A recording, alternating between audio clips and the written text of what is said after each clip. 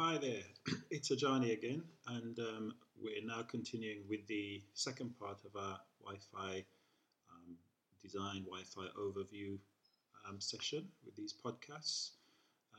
Last week we covered part one, which looked at the just an overview of Wi-Fi and looking at the context. Some of the things that we discovered last week was the explosive growth in mobile connected devices, something like 6 billion devices, according to Gartner, connected globally.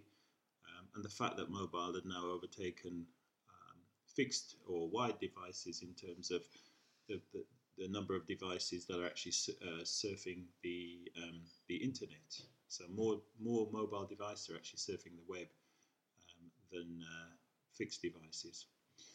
We also spoke about the need for good Wi-Fi, both for corporate and for guest. And the only thing that's worse than no Wi-Fi is bad Wi-Fi. We looked at also what the requirement would be for Wi-Fi. Would it be for data? Would it be for voice or location tracking, or a combination of the three? And we touched on the kind of considerations, such as the locations within a building environment that need to be covered.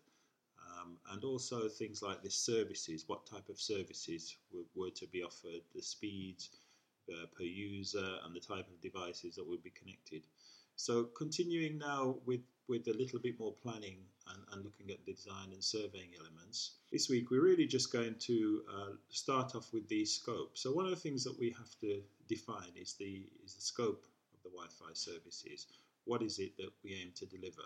It's important to define the type of service, to define the type of coverage, to define the standards, and to define some performance targets. And if this is communicated to the users, then it sets their expectations.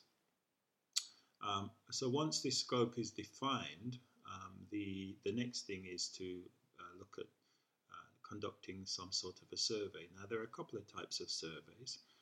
One is what we call a remote survey or a virtual survey, and this is where we use Wi-Fi survey software to basically conduct an assessment of the type of coverage that could be provided in the site, in the building, or in the area, whether that be a campus or outdoor coverage that would be required.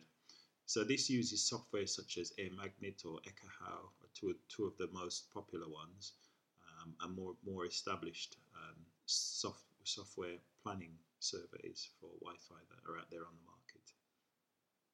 In order to conduct a virtual survey, however, you actually need site plans, and ideally scaled site plans. This is essential in terms of measuring the signal propagation and signal attenuation on a site. You also need to have an idea of the type of obstacles. So if you have a plan of a site or a plan of a building, you need to have an idea of the walls, the type of walls, whether they're kind of brick walls, whether it's concrete, whether it's glass, etc. All of these factors will affect the signal attenuation in that planning process. So what you typically do, you get a floor plan and you import it into the surveying software. You'd scale the plan, and then you'd basically identify the obstacles, as many obstacles as possible on the plan. It's worth investing the time, because the more detailed the plan and the more detailed the input of these obstacles, the more accurate the virtual survey will be. So once the plan is basically amended, the next stage is really to actually generate a plan in terms of AP location and AP coverage.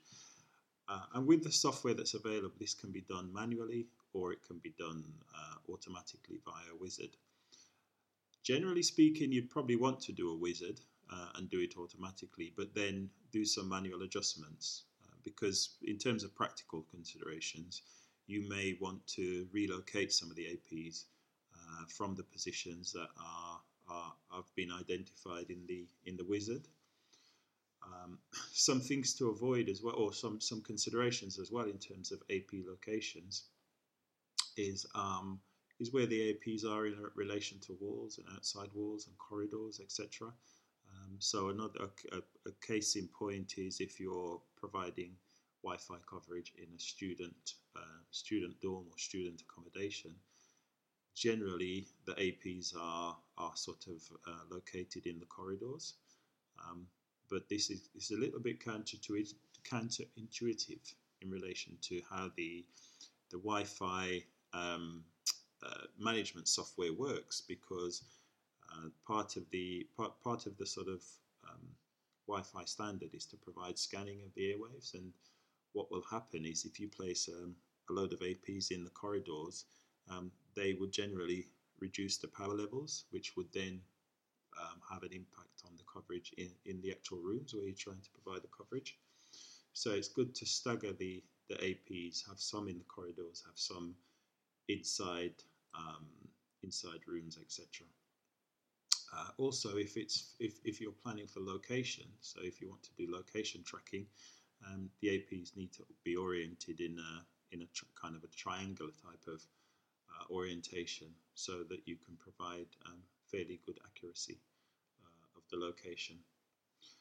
Also, in terms of where the APs are placed, it's important to check for redundancy. So if you lose an AP, what would the impact be on coverage in that area where that AP was basically the primary provider of Wi-Fi? So you want to have an element of signal overlap. So if an AP drops out, other APs may be able to raise their power to provide coverage, temporarily provide coverage in the area where the lost AP would have provided coverage. So let's move on to the on-site survey. So with the on-site survey, what you're trying to do there is, as opposed to the virtual survey, which is more about predictive coverage, you're actually trying to establish the actual coverage on site. And so you basically be conducting a real simulation by placing APs in particular locations, and then with the plan of the building or of the site imported into the planning software on your laptop with a Wi-Fi adapter, you'll actually be going around and measuring the signal strength at various locations. The other benefit of an on-site survey as well is that you can actually do what we call a passive survey.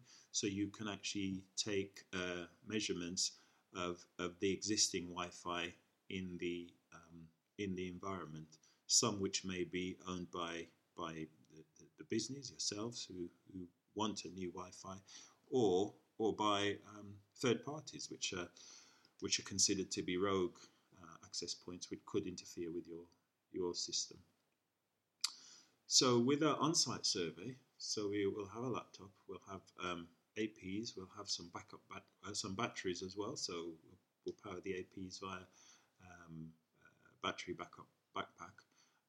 There'll be some extender poles as well, because it's good to actually adjust the height and the orientation of the access point to simulate the ultimate position of the AP. It will also be good to have some antenna, some external antenna as well, depending on the type of coverage, the type of access points, and the type of sort of signal propagation that you may be providing. So an example of that is if you're in an office environment, you probably be fine with omnidirectional antennas that provide coverage in all directions, equal coverage in all directions. Whereas if you're in a warehouse environment and you're restricted to having access points on the perimeter of the warehouse, you may want directional antenna or sector antenna that project the signal into the middle of the warehouse with minimum signal radiation outside the walls, which obviously is not coverage that you want to have, and you it probably wouldn't be good to have your signal bleeding out in that way. Some other things as well. I mean, we're talking about a basic on-site survey. There's much more detail to doing a site survey, but we're just covering a basic one. But a couple of other useful things to consider is you may want to have a harness to actually carry the AP around and to free your hands. It's good. It's a good health and safety measure to have a harness. So you would you basically place the AP in a location. You'd go around and you take measurements in a perimeter around the access point. And then you'd place the AP in the next position. Typically, you'd place it sort of towards the boundary of this sort of acceptable signal coverage of the first AP. So you place the second position that you place the AP probably around sort of the next minus 67 dB type perimeter. And then you place the AP in that location, go around and take some more measurements, and gradually you progress through the building with the AP in a number of different locations. So having done this for the site on every floor, it's not always necessary to actually survey every floor. If you've got floors which have an identical layout, then you can basically extrapolate the signal readings from one floor to the next. But if the layouts are different, then it's important to survey every location possible. So having done the survey, you would then have a number of things. So you've got a scope of the type of coverage that you want to provide. You've got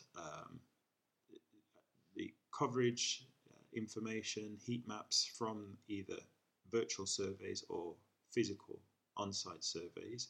You can also generate things like interference profiles and establish what kind of co-channel interference you would experience.